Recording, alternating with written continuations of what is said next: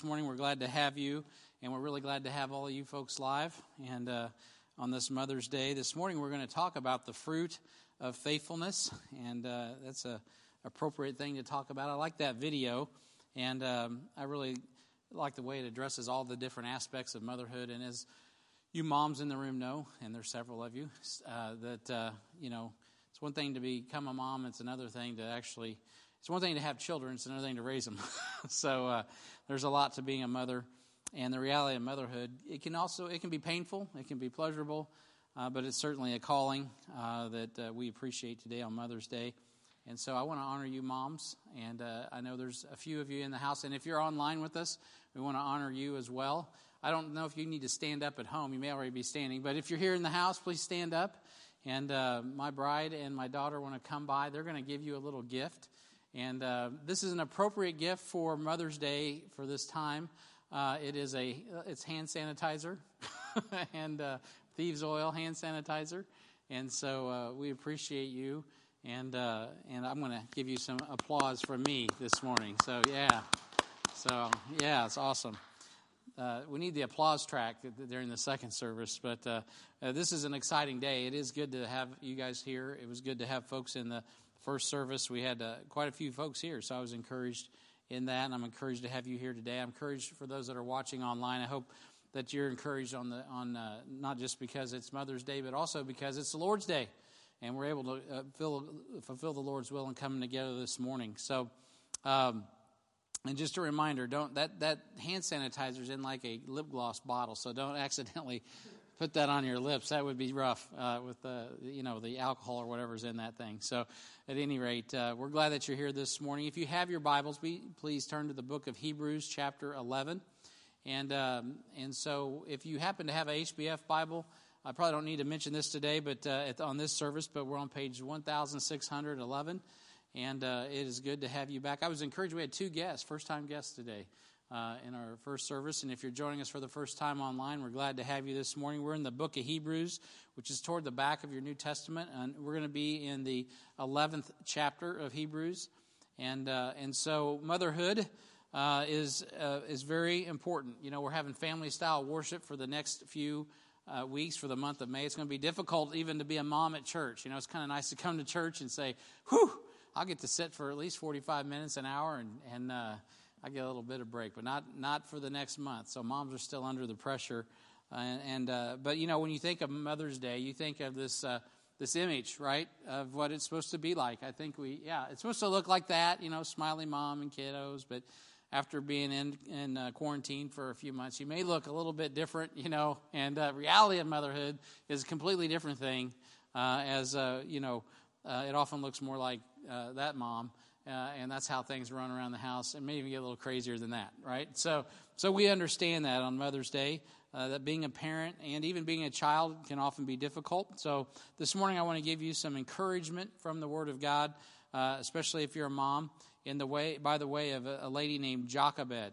Jochebed is the mother of Moses, and the conditions surrounding Moses' birth were not ideal from a human standpoint, but for the faith-filled mother, nothing is too hard, right, for God. Nothing is too difficult for God. So this morning I'd like to just stand, and I know I just had your mom stand, but if you could stand with all of us together again, I want to read Hebrews chapter 11 and verse 23. Hebrews 11 and verse 23.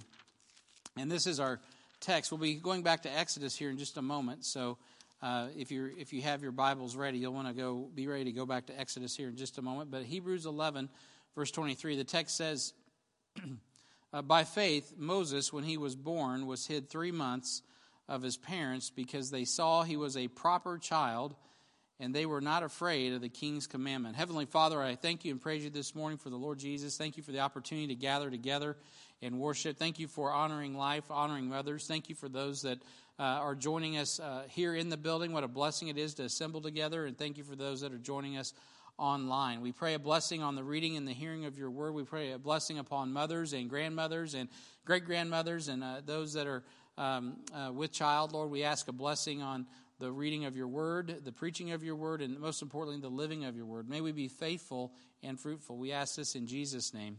Amen.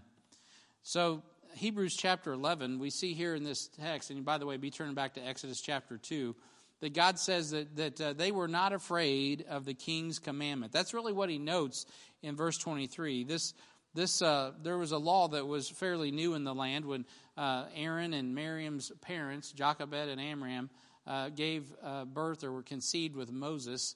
And it was enacted it had to be just near the time of his birth. And so sometime after his brother Aaron was born. Some think that was about 3 years difference, and I don't really know for certain, but they definitely, things were changing in the culture. Things were changing in that time of the kingdom of Egypt. So the children of Israel had gone from sojourners in the land of Egypt to slaves without even really a lot of notice, right? One day that they have in the White House. They have in Pharaoh's house, they have the second in command is Joseph, and things are going great, and they're doing wonderful. And then all of a sudden, they go from being these sojourners that are here in this great nation of Egypt to all of a sudden being slaves. And things start to become much more difficult. In our text, in Hebrews, it doesn't give all the information, but when we go back to Exodus 1:8, we find that the record of a new king who didn't know Joseph, and he arose after the death of Joseph and his brothers, and the children of Israel were fruitful, and they multiplied mightily and grew exceedingly mighty in the nation of Egypt, causing Pharaoh and his court to become insecure. The result was this oppressive legislation and enslavement of the people of Israel. And the benefit of this was to the benefit of the royal family as the Hebrew slaves, and they ended up building the treasured cities of Pithom and Ramses, and so they benefited by putting labor upon the children of Israel, upon the Hebrew children, hoping that it would really oppress them and suppress them. But in reality, God just continued to bless them as they followed the Lord faithfully, and God had a plan for Israel, as we know, from Abraham, Isaac, and Jacob. God was establishing a nation, and that oppression, just like in the church age, right, persecution is the miracle grow for the church. Well, guess what? Oppression and persecution for the nation of Israel was an agent that God caused to bless the women of Israel, bless the relationships, bless them as they continued to multiply even more. And the Egyptians caused them to serve with rigor, the Bible says. And the more God blessed them, the more they served with rigor, the more God blessed them. And it became that kind of that pattern of more oppression and more prosperity for the Hebrews and these that were slaves, and as they grew in the influence in society and culture. And that's usually what happens when the church is oppressed. They become more influential, ironically, in the society, because the ante goes up and the lights get dark and the brightness of Christ begins to shine. And so in Exodus 1:15, Pharaoh says, we can't have this. And he decides that infanticide is the best solution. So he orders 2 midwives named Shiphrah and Puah to kill the male children of the Hebrew women as they're crowning. And once they determine that their sex, they're to execute them. And so their names meant, this is Shiphrah and Puah, their names meant beautiful and splendid. And that's exactly the way they behaved. They were beautifully brilliant as they circumvented Pharaoh's wicked command, because they feared God rather than the king.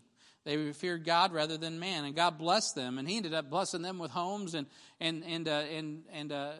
they said, "Hey, the women of the Hebrews, they're just more lively. But by the time we get there, they don't need our help. They've already delivered, and we didn't have the opportunity to fulfill your command of infanticide, king." So they actually averted His judgment, and they also averted God's judgment at the same time, and God was kind to them. In Exodus 1:22, the Bible says, "And Pharaoh charged all his people, saying, Every son that is born ye shall cast into the river, and every daughter ye shall save alive." Eventually, his private policy becomes public policy. His counsel becomes public policy, and infanticide of the Hebrew males is legalized throughout all Egypt. As a matter of fact, it's mandatory if you are a mother of a Hebrew male. So this is kind of like the American eugenicist Margaret Higgins Sanger's view of the poor and underprivileged in American society in the early and mid-1900s. On a day when we celebrate mothers and motherhood, it's fitting and appropriate to remember that the denial of God and in science and in society does have drastic effects. Before Hitler had a chance to indiscriminately murder Jews in Europe, Margaret Sanger wrote a book called Women, and I love the middle word, morality and birth control. It's crazy. And she wrote this in 1922. And on page 12, it says, we should hire 3 or 4 colored ministers, preferably with social service backgrounds and with engaging personalities. The most successful educational approach to the Negro is through the religious appeal. We don't want the word to go out that we want to exterminate the Negro population, and the minister is the man who can straighten out that idea, if ever, to any of the more rebellious members. And so, ironically, that's appalling to think about and to hear that, but that's what was on her mind in 1922. And ironically, Sanger's known as a pioneer of reproductive rights and supposedly women's rights, but her life's work was really to control reproductive rights, to limit reproductive rights, and eventually it would become murder in the womb. In 1921, she founded a thing called the Birth Control League, and then which later became Planned Parenthood. Now, I'm not defending. Sometimes men did mistreat women throughout history, so that's the case. But in regard to her underlying motives, it ended up propagating a situation that to this day is responsible for many more murders than you'll see deaths of COVID. So Hitler wasn't the only racist or eugenicist of the 20th century, and the scripture records that the next Pharaoh-like murderer will be coming soon. He's going to be called the Antichrist, and he's going to punish not because of your political persuasion, but because of an economic final solution that he will bring. And he, too, will try to control the population. But no matter what time one lives, a mother's care for the life of her child is the same. She cares about her child.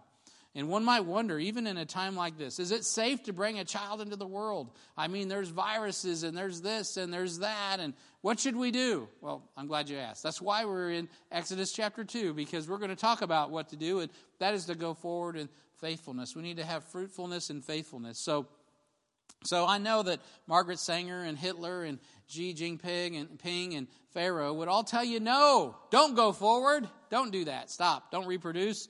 But I want to look at the fruitful and faithful and fearless parents of this one great man in the Bible called Moses. His parents' names were Amram and his wife Jochebed, believed and conceived a child in a time of very difficult circumstances where things were becoming increasingly oppressive. Should they have just stopped? Well, no, they couldn't, because God had blessed them, and they believed God's word, and they stuck to God's mission. And beloved, that's what the church needs to do today. We need to believe God's word and stick to God's mission regardless of what the consequence. So in Exodus chapter 2 and verse 1, we see, and there went a man of the house of Levi and took a wife, a daughter of Levi. And the woman conceived and bare a son. And when she saw him that he was a goodly child, she hid him 3 months. You see, God gave Adam a mission in Genesis 1:28, and Amram and Jochebed were still faithful to God's mission. In Genesis 1:28, it says, and God blessed them, and God said unto them, be fruitful and multiply and replenish the earth and subdue it and have dominion over the fish of the sea and over the fowl of the air and over every living thing that moveth upon the face of the earth. And the mission continued through the flood of Noah. Even though all of humanity got messed up and God had to eliminate everything, you know what? Satan's been attacking the womb since the beginning, and he wasn't successful. So God reboots it, and he brings Noah, and as they land on and he gives that covenant of the rainbow, and he lands the ark on Mount Ararat. In Genesis 9:1, as Noah emerges from the ark, it says, and God blessed Noah and his sons and said unto them, be fruitful and multiply and replenish the earth. He tells him the same thing that he told Adam and Eve. I mean, be fruitful, multiply, replenish the earth. Why? Because that was God's mission. Noah had a grandson named Heber, and he had a grandson named Abraham, and Abraham had a grandson named Levi, who had a grandson named Amram, and he had a granddaughter named Jochebed. And now we know on Mother's Day, while it's important to point out that though we focus on spiritual reproduction, we all know, if you're a mother or a father even, that you know what, we don't have spiritual reproduction without, you got to have a person to make disciples with, right? You got to lead someone to Christ, and when you have a child in your womb and that child comes forth and that becomes your child, that becomes your main job as a mom, as a dad, is to see that child isn't just physically born, isn't just safely born, but also grows up, and we go from making babies to raising babies, and that's a lot harder deal. right? Because we want them at Link to become disciples. We want them not just to have a good life, not just to have a good marriage, not just to have a good career, not just to be safe and stable. That's great stuff. Those are good goals. But ultimately, at the end of the day, every mom that's a Christian mother wants more than that for their child. They want them to love God. They want them to follow God. And in Moses' case, he had parents that were willing to follow God above all else, even the command of the king to follow God faithfully. And that's exactly what Moses' parents did. That's why they're noted in Hebrews chapter 11. He didn't have to know Moses' parents, but he did. Because why? They believed his word over everything else. There was a plan that Pharaoh set forth for the seed of the nation of Israel, and there was a plan that God had set forth for the seed of the nation of Israel, and they chose to follow God's plan. We do that today, don't we, in the church? We follow God's plan of spiritual reproduction. It is bringing life and light to a world that's full of death and darkness. The last thing that we should do is get scared and quit reproducing. We need to continue to reproduce so that we can continue to have an influence in the culture for Christ, so that when we can preach the gospel and make disciples and see God's glory known, because time is short and soon he will draw us out. And so our mission in the New Testament is to be faithful, multiply, replenish the earth through the reproduction of spiritual fruit. And when it comes to the business of the family, the work is mission critical in the home and with children. And so today, everything in the world is fighting against the parent, just like it's been since the garden. The first attack of Satan was on the womb, right? He attacked the womb, the seed, and the first prophecy was, hey, listen, from the woman's womb will come your end, Satan. We are going to deal with you. And, of course, that is done through the Lord Jesus Christ. And he would come and take care of our sin debt. And so the devil wants to stop us. He wants to stop you, moms, from raising your children in the way they should go. But we shouldn't stop. We should go forward. If he can't abort them physically, then he would like you to abort them spiritually. And everything in this world is influenced to try to do that. So I want to encourage mothers today, and fathers, of course, on Mother's Day, to be fruitful, to be faithful, and to be like Amram and Jochebed. So we're going to talk about the fruit of faithfulness, the fruit of faithfulness. And the first thing we've got to have in a family to have the fruit of faithfulness is faithful parents. Faithful parents are the key to having this fruit of faithfulness. We've already looked at Hebrews 11:23, but I would remind you that at the end of verse 23, it says, they were not afraid of the king's commandment. They were not afraid of the king's commandment. Find faithful examples, see, because parenting is as much caught as it is taught. Before you have a child say, well, before you have children, you say, well, when we have kids, we're not going to do this.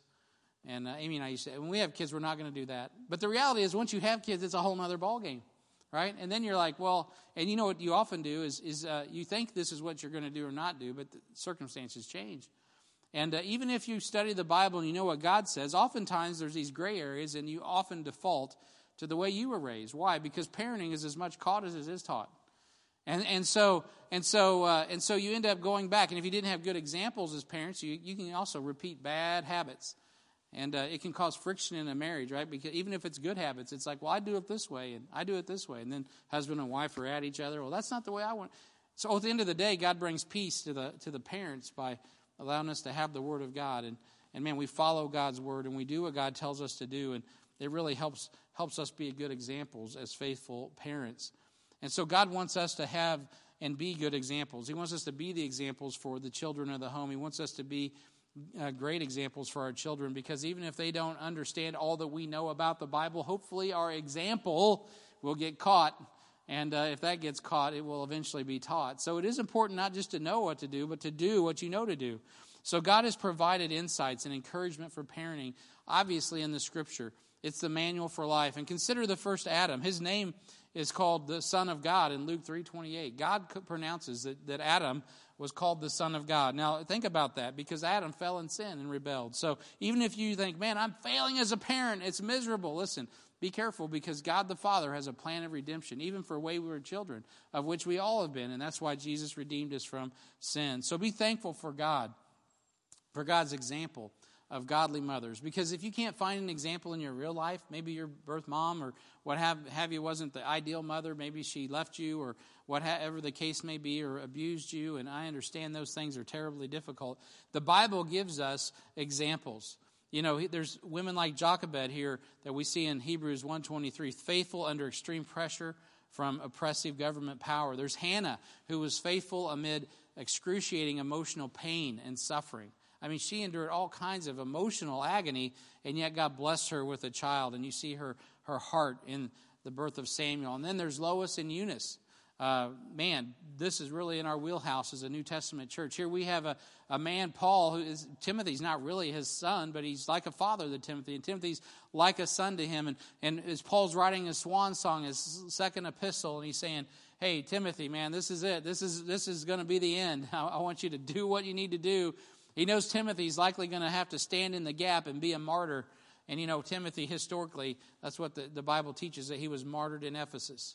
So when you're looking for information to download to your main disciple that you love as a son, someone that you think is your own child, someone that you know is going to carry the ball, who are you going to look for examples? I mean, you're going to get the best examples. You're going to go back and think of Moses, or you're going to think of Joshua, or you're going to think of Daniel, or you're going to think of all these key figures in the Bible, these mighty men. No. He says, hey, remember your grandma and your mom. You need that kind of faith, Timothy. That's the kind of faith you need to finish your course. That's what you're going to need to run your race in a world that's influenced by Roman military power, pagan religion, and Greek philosophy. Listen, your mom and your grandma have done a great job under difficult circumstances. Timothy, you need to teach what you caught from them, man. You need to be like your grandma. You need to use those influences because it's so important in parenting. So if you need examples, man, look to the Word of God. They're in the Word of God, and they're in your local New Testament church if you're in a good Bible-believing local New Testament church. Honoring our parents is not predicated on our opinion of their parenting. I had to repeat that twice in the first service. So honoring our parents is not predicated on our opinion, but on the precept of God's Word. We honor our parents not because they deserve it necessarily, though many, obviously, we should honor them because they've given everything for us. But on the other hand, maybe you were raised in a situation where your parents were horrible, miserable. At Heartland, we have several people that, man, maybe your mom was like a crack addict and wasn't there for you, or abused you, or abandoned you. And when you think of your mom on Mother's Day, it's not joyful. It's painful. It's like, man, what she did to me. How could that happen? There's all kinds of things. Or maybe you treated your mother wrong. I don't know. But the reality is this. The Bible says, children, obey your parents in the Lord, for this is right. Then it says in verse 2 of Ephesians 6, honor thy father and thy mother, which is the first commandment with promise. You know what's awesome about Jesus Christ is he can reconcile all of that. And you, because you can have a new Father in heaven, and if you're saved, Jerusalem above is the mother of us all. You got all that you need in heavenly places. So you don't have to live under that pain anymore. You don't have to live under that shadow of a bad childhood, although it's horrible, and you're always going to experience some pain from that. God gives you grace to cover that, so you can say, you know what, Lord, if it wasn't for my mother, I wouldn't be here. If it wasn't for my mom, I wouldn't even be born. And you can love her for giving birth to you, if that's all she did. But you should honor her at least for that, because even if you had a horrible parent, you can thank God for using them to bring you into the world. Even an example of what not to do is valuable as you grow into adulthood as a woman or a man. And so you can say, thank you, God, for showing me what I don't want to do. Thank you for showing me how I don't want to hurt people. Thank you for giving me the example of what I don't want to do. But you can thank God, and you can honor them in that way. Faithfulness in parents, man, I tell you, it changes the course of history. Faithful parents change the course of history. In Exodus 2:1, it goes on to say, and there went a man of the house of Levi and took a wife of the daughter of Levi. Amram and Jochebed's names are recorded in Exodus 6:20 and in Numbers 26:59. But Moses minimized his parents' names at his birth and the account of his life. They're not really talked about much in the Bible. As a matter of fact, as I was studying it, I began to think, I thought, well, you know what, maybe Amram was kind of a deadbeat dad, because all the emphasis is on Jochebed, his mother, until I got to Hebrews 11 and saw, oh no, God was talking about both of them. God remembered both of them. History often remembers the names of great men and women, but we forget who their parents were. This morning, I can tell you, God didn't forget who the parents were. Even if Moses forgot who they were, God didn't forget. This morning, I cannot tell you the name of Abraham Lincoln's mother. I just don't know what it is. I don't know George Washington's mother's name. I've never heard of her. I haven't even Googled it. I don't know who Harriet Tubman's mother was. I don't know who Rosa Parks' mom was. I don't know who these people's moms were. But you know what God does? What matters more than their names are their actions and the influence they had upon their children. I can imagine as they waited to see what the Lord would bring, Jochebed and Amram, is it going to be a boy? Is it going to be a girl? And you know what Pharaoh considered a problem as a boy, they saw as a blessing from God. You know, no child's a mistake. Every child is important to God. To this point in history, God has made it clear that he was not pleased with the actions of Amram and Jochebed's grandfather, Levi. So you got to kind of put this in a historical context. When we think of Moses and the law, we think of something completely different up to this point in history, just historical context, of anybody else. Because Genesis 49:5 says this, Simeon and Levi are brethren. This is like what God writes about Levi and his tribe. He says, Simeon and Levi are brethren. Instruments of cruelty are in their habitations. I mean, their kids are bad just like they are. That's what he's saying. He goes on to say, O my soul, come not thou into their secret, unto their assembly. Mine honor, be not thou untied. For in their anger they slew a man, and in their self-will they digged down a wall. Cursed be their anger, for it was fierce, and their wrath, for it was cruel. I will divide them in Jacob and scatter them in Israel. You see, God's referring to how angrily and vengeful Simeon and Levi dealt with their sister Diana's indiscretion with Hamor, the son of Shechem, who humbled himself and capitulated, him and his father Shechem. And they came to Jacob and they said, look, hey, our bad. We did not realize we were violating your codes here, your Hebrew code. So what do we need to do? They said, hey, get circumcised. They're going to graft them in. And this is before they even entered the promised land. And they're like, hey, okay, whatever we got to do. So all the house of Shechem gets circumcised. That's all their males. That's crazy, but that's what they did. That'd be very painful, you could imagine. And that's definitely showing sincerity. And so they were very sincere and obviously very sorry that they had defiled Diana and it wasn't appropriate. So in Genesis, and by the way, it seems like Haman and Diana were great together. So, you know, Jacob's like, we'll just cover this under God's grace and go forward. And boy, Levi and Simeon were not having it. They were not going to be chumps. And so they went out and slew every one of them. And they brought a reproach upon Jacob in doing so because he had already made a deal. So God remembered this, and this was written about them in the book of Genesis chapter 34. Well, that's the event when it happened. So Moses' parents, that's who they're a part of. That's the lineage. That's the grandpa, Levi. And so some of you, maybe even this morning, you come to HBF and you're like, well, you know, I don't have a godly heritage, or my dad, or maybe myself, or maybe my grandpa, you know, with Al Capone, whatever, I don't know. But you may have this horrible, nasty heritage. And you know, when you thought of Levi and you thought of the sons of Levi, you weren't thinking about, oh man, these are just the best. These guys should be priests. They should come up with a tabernacle and become the priesthood and represent the nation of Israel before God.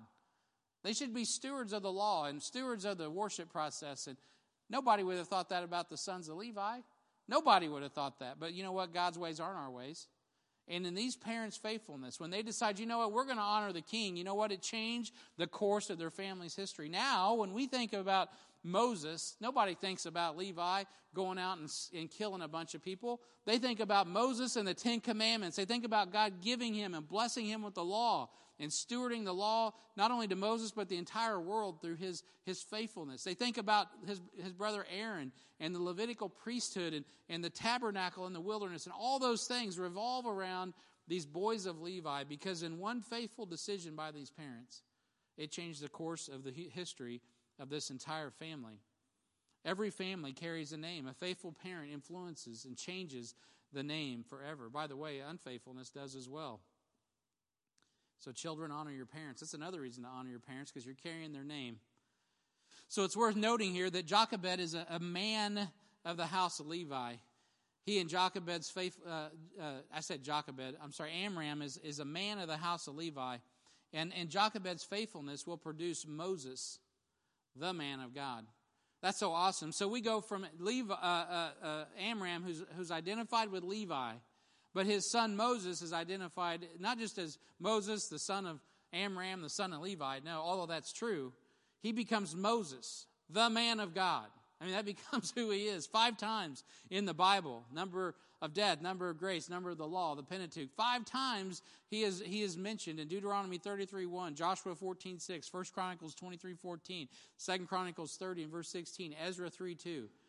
As the man of God. God addresses Moses as the man of God. That wasn't just Moses saying that. That was God saying he's the man of God. In Psalm 90 and verse 1, in the title of Psalm 90, the 6th mention you'll find there is that psalm is named for Moses, the man of God. Man, isn't that what I know every mom that really loves Jesus wants to see that, you know what, I want this child to grow up and be the man of God. Man, if your daddy's like Al Capone, you don't want him to be like Al Capone. You want him to be like the man of God. You want him to be like Jesus. That's what we want our kids to grow up. I don't want my children to be like me. I want them to be like Jesus. At least me before I was saved, for sure. A lot of men want to be the man. There was a UFC fight last night. Did you see that fight? Did you? I did. Did you? That's pay-per-view. Oh, I got that. I'll have to go home and see. I missed it. I was prepping for this message. So somebody, don't tell me who. Don't tell me who won the fight. I said that in the first service. They're all like, "What are you talking about?" But anyway, so I'm like, don't tell me who won the fight. But somebody won a fight last night, and I promise you this. I'm talking to Chris Holloway for those out there in the stratosphere. Somebody in that ring got up and they ran around like this probably. And you know what they said? I'm the man. I'm the man. But you know what they aren't? They're not the man of God. You know, every man wants to be the man. But what we really need is the man of God. That's what we really need. And so a lot of men want to be the man. But man, we need people that become the man of God. And you know what? That comes through women of God. Ironically. Right? If you want to be a good man, you need a good woman. It starts with your mama. Are you the go-to spiritual leader of your home, men? You say, you listen to this. You think that, well, Moses had this awesome mom, so he must have grew up. We know that he got the lessons. I'll get to that in a minute. So he was an awesome guy. You know what the truth was? Even Moses, when he grew up, he needed a good woman around him, even as a man. That's the truth. You know how I know that? Because Zipporah had to put her foot down and say, Moses, you're going to kill us here. And she circumcised her son. Take care of our son here and follow the law of your fathers. Abraham, Isaac, and Jacob, and circumcise your son before God kills us. You're bringing judgment on our house, Moses. Would you obey the word? Oh, yeah, honey, thanks. I'm glad you told me. You know. So Moses, he had all that education, but he really wasn't that smart until his wife put her foot down. So, but anyway, Moses learned. And Moses was obviously a godly man, and Moses was the man of God. But listen, it wasn't always like that. Not only did he need a good mama, not only did he need a good adoptive mama, but he needed a good wife. Moses was a man that needed good women in his life. He depended heavily on his wife and his sister as he grew into manhood. And so Moses he had a good education and a great loud voice, though he didn't speak well. And he had this supernatural strength, but he needed the godly influence of a mother in his life to stay on track at times. And so don't we all? Amen? And so I hope that you're a godly mother because you don't know the influence. Sometimes I know moms probably feel like that second picture at the beginning, it's all crazy. But moms, seriously, when you love God and you love your kids, it may not look like it initially that you're getting any traction, but in due time, man, it'll take root. Those investments come back. And Moses is an example of that. So the fruit of faithfulness, it's found in faithful parents, but it's also found in faithful actions. It's found in faithful actions. We see in Exodus 2, verses 2 and 4, that they go to work. You know what the Bible tells us in James chapter 2 and verse 20? But wilt thou know, O vain man, that faith without works is dead. James 2:26 says, for as the body without the spirit is dead, so faith without works is dead also. There are many parents who say, well, the Bible isn't working for me. Well, that's our first mistake as a parent. You see, you're saved by grace through faith in the finished work of Jesus Christ.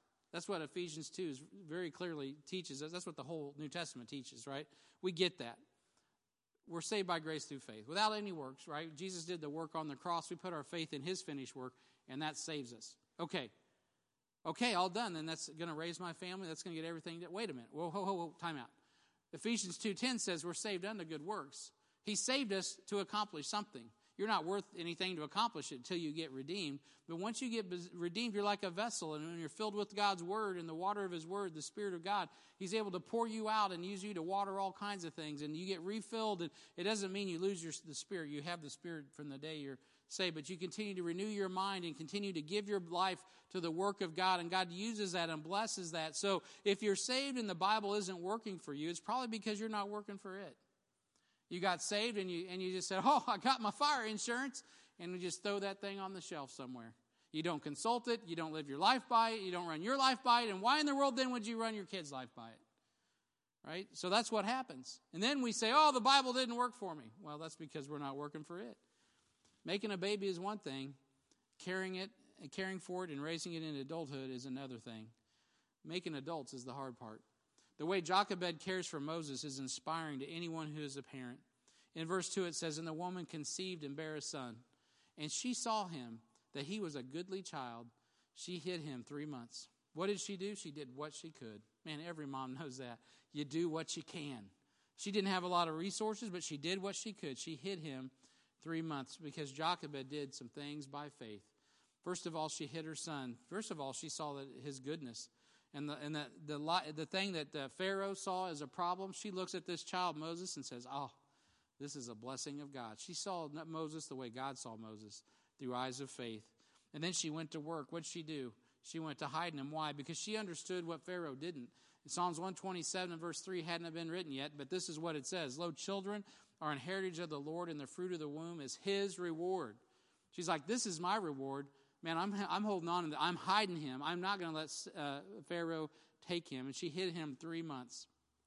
This is as long as she could hold on to him, because I'm sure his little baby lungs were developing. Later he'd go on and say, God, I can't speak. I stutter. Why don't you have Aaron be the spokesman?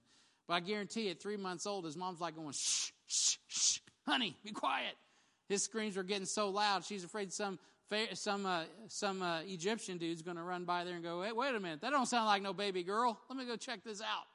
And then slay her child. I mean, this is getting hard to contain this baby boy Moses at 3 months old. When he's hungry, he's hungry. And I'm sure he was letting everybody know about it. But his cry was something that could have brought death. Sometimes things happen in life, and the innocent things, even a baby's cry can bring death. Man, I've heard personal accounts of women living in KCK that have had to carry their children out of Burma through these back channel trails and such as the Burmese government is searching for them to kill them, and how children perish all the time along the way, and moms are trying to keep them quiet, and all of these things so that the government troops don't find them, and so on and so forth. This isn't like 40 years ago. This is like 4 years ago. And so it's gut-wrenching to hear these stories, and it's just to think about what mothers often have to go through to preserve the life of a child. And yet, so easily, today, you're encouraged to take it just for yourself, just so you can have a better career. Man, that was totally not the attitude of Jochebed. She'd do anything she could to save her child's life, and she went about to work doing that. In Exodus 2:3, it says, and when she could no longer hide him, she took for him an ark of bulrushes, and daubed it with slime and with pitch, and put the child therein, and she laid it in the flags by the river's bank. She built an ark to save his life. She built an ark to save his life. Many Bibles today, most Bibles actually in English, say a basket, a wicker basket. There's several different translations of that. Your King James Bible says it's an ark. And there's a reason the King James Bible uses the word ark. It's not because they didn't have use of the word basket. There's the word baskets found all over your King James Bible. It's because God wanted to preserve the word ark there, because the word ark is significant. We understand there's already been Noah and the ark. In a time of judgment, God brought his people into the ark, and he spared their lives in his immense judgment of the entire world. And so she doesn't want a basket. She wants an ark. She wants something that's going to preserve her child's life. And she makes sure it is waterproof, that the judgment will not come from without, that God will keep the contents from within safe. Boy, isn't that appropriate? Because eventually the law and the priesthood is going to be handed to Moses and Aaron, and they're going to steward that thing through the nation of Israel until Shiloh comes, the Lord Jesus Christ, and fulfills it, which he did 2,000 years ago. This baby Moses would be placed in the ark and placed in the river, at the brink of the river. That thing could have just floated away, but in God's providence, she puts it up against those reeds, and she's like, oh Lord, keep that baby here. Don't let it go out. Don't let a crocodile come up and eat it. Because she wanted his life to be spared from judgment. The only way to spare his life was not to keep him and have him cry, but to put him in a situation where she had to let go. Man, Moses was in quite a situation. She strategically places the ark in the bulrushes by the flags at the river's brink. And Jochebed was not just placing Moses in the river. She wasn't just putting her son in the river for his safety. She was literally giving him to God. This was a woman who believed God. She's crying out to God. Every mother on the first day of school, man, I'm sure they do that. Their little man, their little girl is going off to school, and there's that process where they got to let go. Oh. Or maybe it's like, oh, no, I don't know. But but there's that letting go process. It's just hard to let go. And unfortunately for moms, that's not just once. That's not just twice. Some moms in our church, they've experienced had to let their kids go and go back to the Lord till they see him in eternity. That's a hard thing for a mom. No mom wants to live through that. But many moms do. I visited with a mother just this last week, as a matter of fact. She says, my son's not in good health. I'm afraid he may see the Lord before I do. I think about that mom. She raised him. She nursed him. She let him go. She took him to school. She watched him go up to school, watched him go into adulthood, watched him go through all those things, but then to watch him go into eternity. You can only do that as a mom if Jesus Christ is your Lord and Savior, and you know that God's got him in his ark. And so in Exodus 2:4, we see that she isn't just leaving it to chance.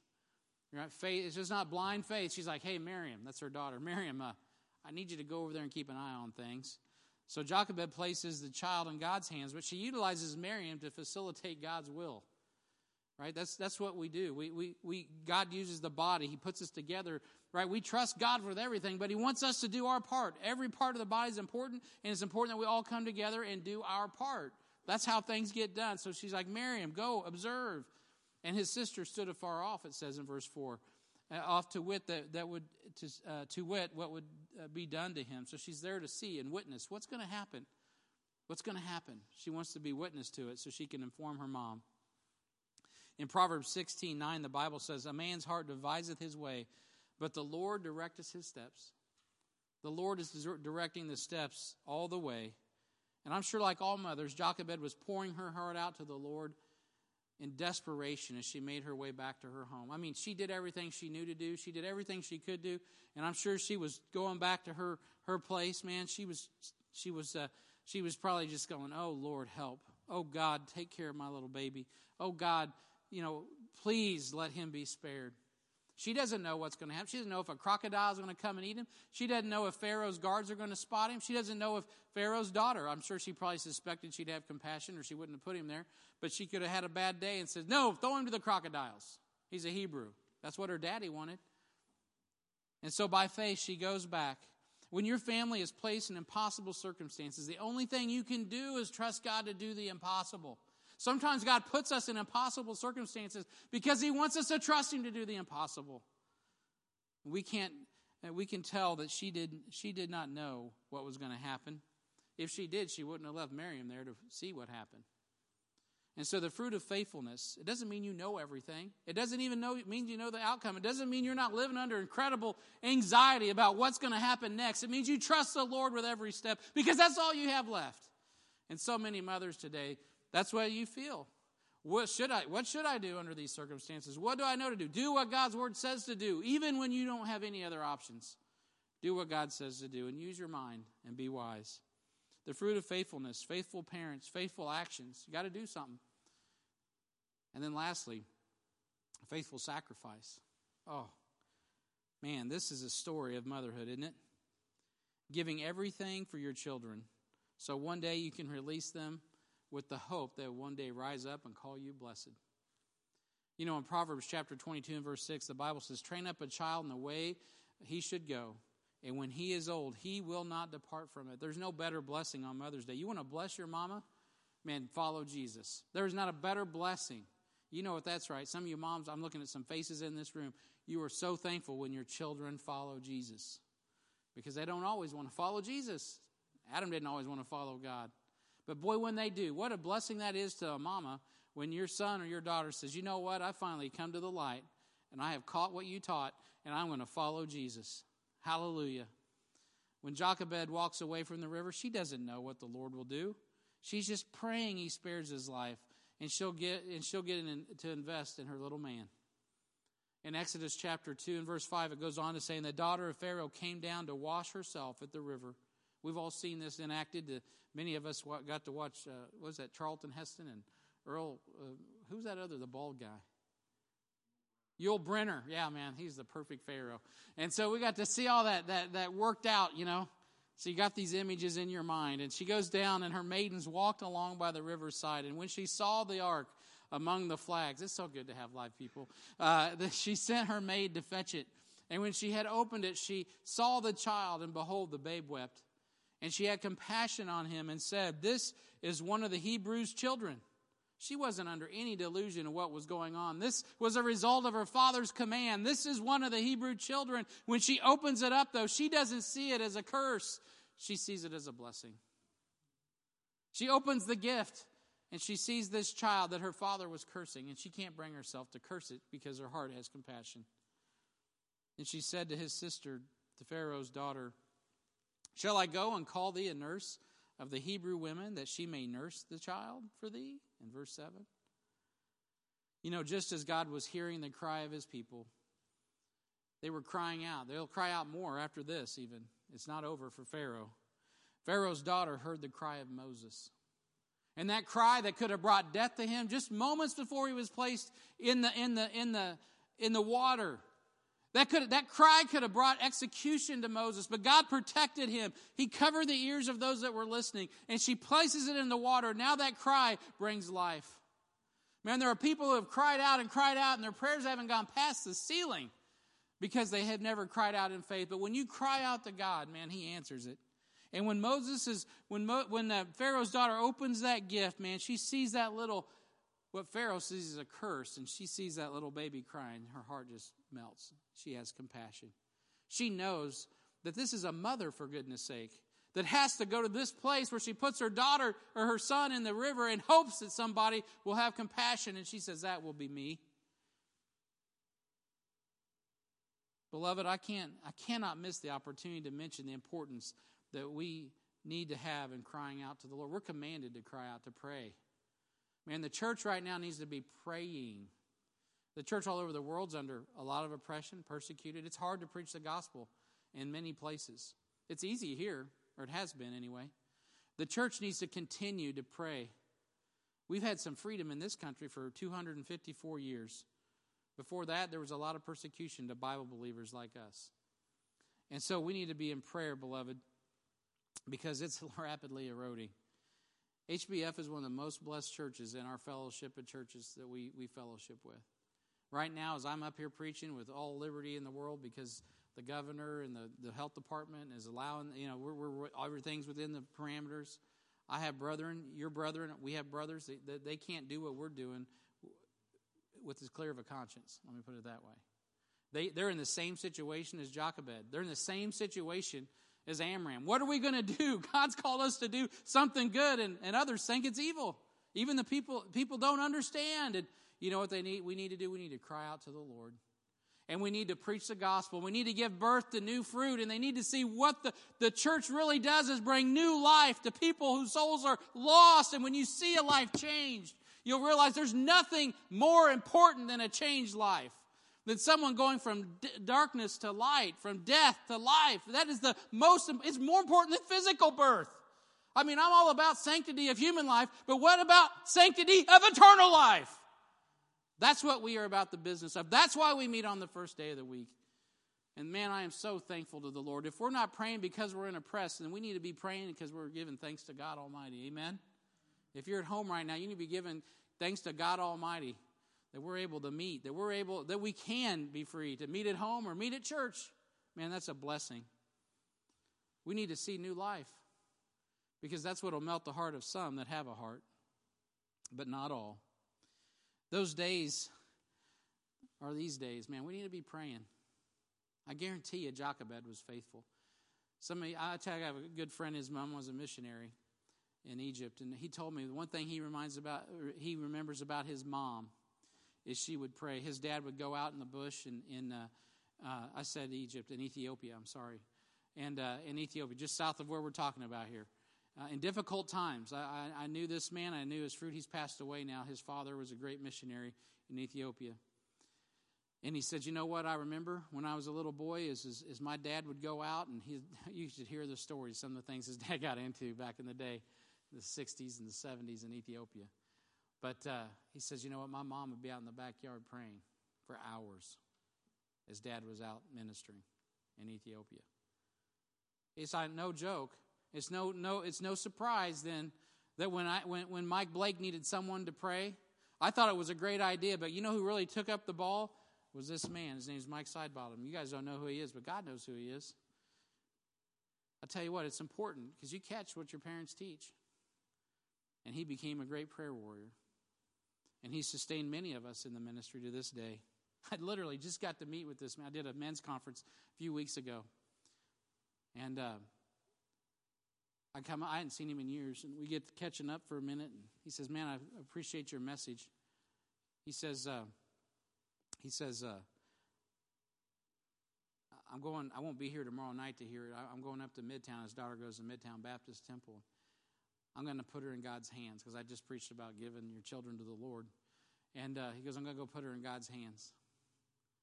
And she's going off to Boston to be a church planter with Mike Renault. And man, here I'm talking to this guy, and I'm just like, man, this guy's the real deal. You know why? He had parents that were the real deal. They were faithful. They were sacrificial. They lived their life for Christ. They gave their lives. And here this man is giving his life, seeing his daughter, giving his daughter up to the mission of God. Man, a lot of parents, they don't like that idea. You know, I love kids. I want my kids to have a good job. I want them to have 3 squares. I want them to be financially stable. I want them to have a good education. We don't want to give any of that up to follow Jesus. You know what? It's maybe those very things that it cost you your child at length. You need to think that through. Pharaoh would raise Israel's deliverer in his own home. Isn't that awesome how God works? Pharaoh would raise Israel's deliverer that would undo his own decree in his own home, as his daughter had this compassion upon Moses. In Proverbs 16 and verse 7, when a man's ways please the Lord, he maketh even his enemies to be at peace with him. There is no wisdom, nor understanding, nor counsel against the Lord, Proverbs 21:30 says. As Pastor Alan Shelby says at Harvest Baptist Blue Springs, providence has eyes, right? God provides, and he knows where to bring the supply to people who have faith. God worked through Pharaoh's daughter to deliver Moses. She sent her maidens, and she opened that gift, and it was Moses, the child, and she heard that cry from Scripture. She had compassion, and the most insecure man on the earth was her father. And God's going to undo him with a little baby named Moses. She has compassion.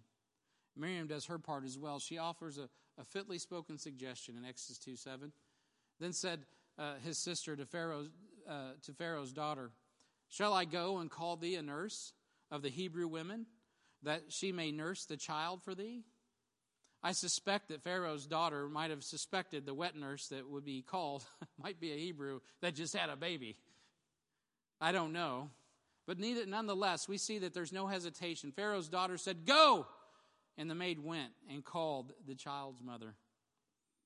We don't know how things developed as Moses grew, but you know what? It looks like that Miriam had quite a bit of influence on her son. I suspect Pharaoh's daughter would know who Moses belonged to. I just think about it. Eventually, he's going to get older, and he's going to look like some Hebrews. I bet she's like, boy, that's funny. That boy looks a lot like the maiden that was feeding him.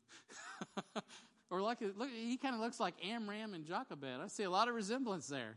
Kind of looks like somewhere she put it all together. She didn't get it right off the bat. There's some things to be even said for for Pharaoh's daughter. I won't get into that. But Jochebed gets back the child she gave away. In Exodus 2:9, the Bible says, and Pharaoh's daughter said unto her, take this child away and nurse it for me, and I will give thee thy wages. And the woman took the child and nursed it. Hey, Dad, if you want to kill this child, you might as well kill me because I'm covering this one. You take care of this child. It will be mine at least. I'll be happy to cover this little man. The most important education Moses will receive will be the teaching that he receives from his mother. He's educated. He's well educated, the most educated in Egypt. But as she nursed him and weaned him and she invested in him, the formative years are so important to children.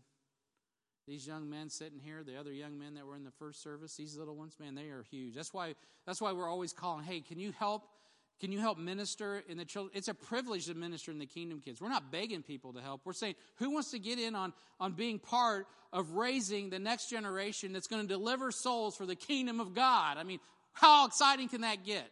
How encouraging can that be? I mean, we shouldn't have to twist arms. That should be what we all want to do.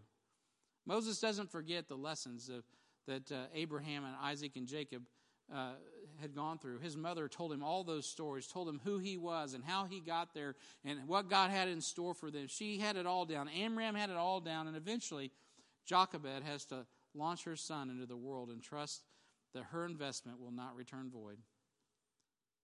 And that hard day comes. Not only did she give him up at the side of the river, but she had to give him up one more time. Boy, isn't that the way it is, moms? That's why we love moms, because we know it's painful. You got to give us up at kindergarten, then you got to give us up at teenage years, then you got to give us up at college, and then you got to give us over to a wife or a husband. You know, you're always giving. And that's why we have a Mother's Day, because we recognize moms are sacrificial by nature. They don't mind giving, but it's painful sometimes to give. They give birth. That's not easy. It's painful. And the giving keeps going. I think sometimes the giving is harder the more emotional it gets. I don't know. I never want to go there with moms and talking about child pain. I don't know anything about it. So I don't want to say that anything's lighter than child pain or heavier than child pain. But I do think that the emotional weight of raising and giving your children away and worrying about what's going to happen in this wicked world. I know as a dad I worry about it. I think the moms worry about it even more. You know, my wife's calling, make sure, always, that's what they do. They want to know where things are. They want to make sure everyone's okay. And now this mom has to give her child over to the world. There's no clearer picture of giving your child over to the world. It's like, you know, man, when my son enters the Marines, is he going to become an alcoholic wife beater? No offense to Marines, Mark. But there's a good possibility when you go in the military, you could become an alcoholic, right? Yeah, there is. Don't kid yourself. That's how you deal with stress, right? You got to deal with it somehow. And so I know so many people, they're like, man, what's going to happen? I'll tell you what, Chuck Swindoll went in the military. Regardless of what you think of him, but he came out a lot better than he went in, because it's there where God got a hold of him. Because he had a faithful mama. He had a faithful daddy. And you know what? God will use those things if you're like Jochebed and you invest all you can and then you trust the Lord. She gives him up again. And she names him here. Notice who gets to name him. It's not Jochebed. We don't know what Jochebed called him. Probably little Snooky Poo or whatever. She had some cute little name for him, some little Hebrew name for him. I don't know. Or little munchkin or whatever. I don't know. But his name that sticks is the one that his adoptive mom gave him. It's called Moses, drawn from the water. And that really is what his name means, drawn out. And God in his providence used Pharaoh's daughter to name him, because it would be Moses who would draw his people out of Egypt and get them free of the bondage of her father. It's the story of every mother's life to one degree or another. Even if you've messed it up, God is able to take a hot-tempered, murderous man like Levi and turn his grandsons into the keeper of God's commandments. Moses means drawn out, but his daughter, man, Pharaoh's daughter, she raises the man that's going to undo her father's wishes. The fruit of faithful mothers doesn't return void. And I want to end with this, Hebrews 11:24. Just a verse down. We started in 23, but it doesn't end there. It ends in verse 24 in regard to Moses. It says, by faith, Moses, when he was come to years, refused to be called the son of Pharaoh's daughter, choosing rather to suffer the affliction with the people of God than to enjoy the pleasures of sin for a season. He says, you know what? You can take all of this stuff and you can have it. I don't think this happened after he murdered the Egyptian. This happened before. There's something that was happening in his heart. As Moses is in the court, as he's hearing the agenda of what they think about Hebrews, as he understands what the agenda is to kill his people as he understands that he has been spared, but it's not fair. And he hears all these things and he decides that the only moral right thing to do is stand with these people because God's put it in my hand. I am a prince, but I'm not going to be the prince of Pharaoh. I'm going to be the prince of God. And that's exactly who he becomes, the man of God. Esteeming the reproach of Christ greater riches than the treasures of Egypt, for he had respect unto the recompense of the reward. He's like, you know what? I'm going to look ahead, not to what I can get today. By faith he forsook Egypt, not fearing the wrath of the king, for he endured as seeing him who is invisible. Wait a minute. What's verse 27 say? By faith he forsook Egypt. How did he do that? Not fearing the wrath of the king. Wait a minute. Where did Moses get that? He didn't get that from, well, he kind of did get it from Pharaoh's daughter because she went against the king, but he got that from a mother's heart. He got that from Amram and Jochebed, who said, you know what? We're going to do everything we can to save our child. We're not going to do what the king says in regard to this because it's against God's word, and they followed God. And even Moses' daughter, when Pharaoh's daughter said, no, I'm not going to do what the king says. I'm going to do what the Bible says. I'm going to have compassion on life when death has been decreed. Listen, today we live in a culture of death, but beloved, we are the vessels of light. Moses esteemed the word of God, and that was taught to him, and he ends up having the same epitaph. He gets the same credit for not fearing the wrath of the king, but focusing on him which was invisible. Not fearing the wrath of the king initially, that wasn't the case. But God continued to work in Moses where his mother could not. In coming back to God and leading his people out of bondage, the best qualities commented on regarding Moses' faith are the same characteristics we see in his parents. The fruit of faithfulness. Are we faithful parents? I pray that we are. Do we have faithful actions? It's not just saying, hey, I'm a parent, I had a baby. No. We got to do the work. There's work to being a parent. And ultimately, the last thing is we got to have that faithful sacrifice where we not just give them up. We don't give up on them, but we give them over to the Lord. And we say, Lord, take them and do what only you can do. And man, God did that in Moses' life. Regardless if you are a mother or not, the fruit of faithfulness is something to be celebrated. It starts with acknowledging when we are without strength, as Amram and Jochebed and even baby Moses. God provides a way. Even if all the walls are closed in on you today, man, God has provided a way. And it's through his Son, the Lord Jesus Christ. It's not a physical life, it's an eternal life. It doesn't come through the world system, but by faith in God and the promises of God that he's been given ever since the garden, that there would be a seed, and his name is Jesus, and he would bring forth our salvation. The seed of a woman, as great as Moses became, as perfect as the law is, there was one greater, and that is Christ. And today is the day to trust him. If you're watching me online, you need to trust Jesus today. If you're here in the house, I think we're pretty much a home crowd. We know we need to trust Jesus today. So I pray God blesses the reading and the hearing of his word. Let's pray. Heavenly Father, we thank you and praise you for the Lord Jesus this morning. We thank you for this faithful example and the fruit that came from it. Lord, may we be faithful and fruitful, and have fruitfulness in our life, Lord. May we be faithful parents. May we have a faithful actions that result in a faithful sacrifice as we give our lives and even our children to you, Lord. We pray, God, that you would do more with them than we could ask or think, Lord, that you would bless them beyond belief, that their names would be meaningful in heaven.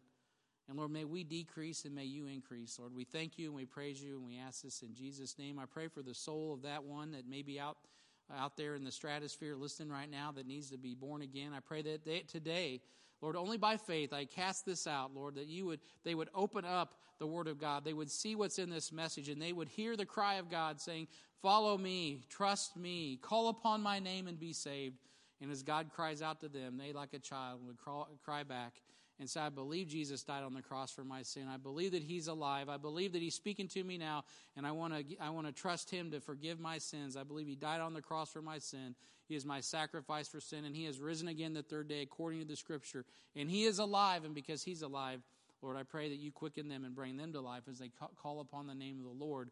And the Bible says they will be saved. Lord, I pray, God, if that is going on in someone's heart, Lord, that you would continue that work as only you can do. And Lord, that you would usher them into an environment like HBF or a Bible-believing church where they can be nurtured and they can be fed the Word of God so that they can face this world and grow through the hard knocks of life to realize that God has not just delivered them but saved them to be a deliverer.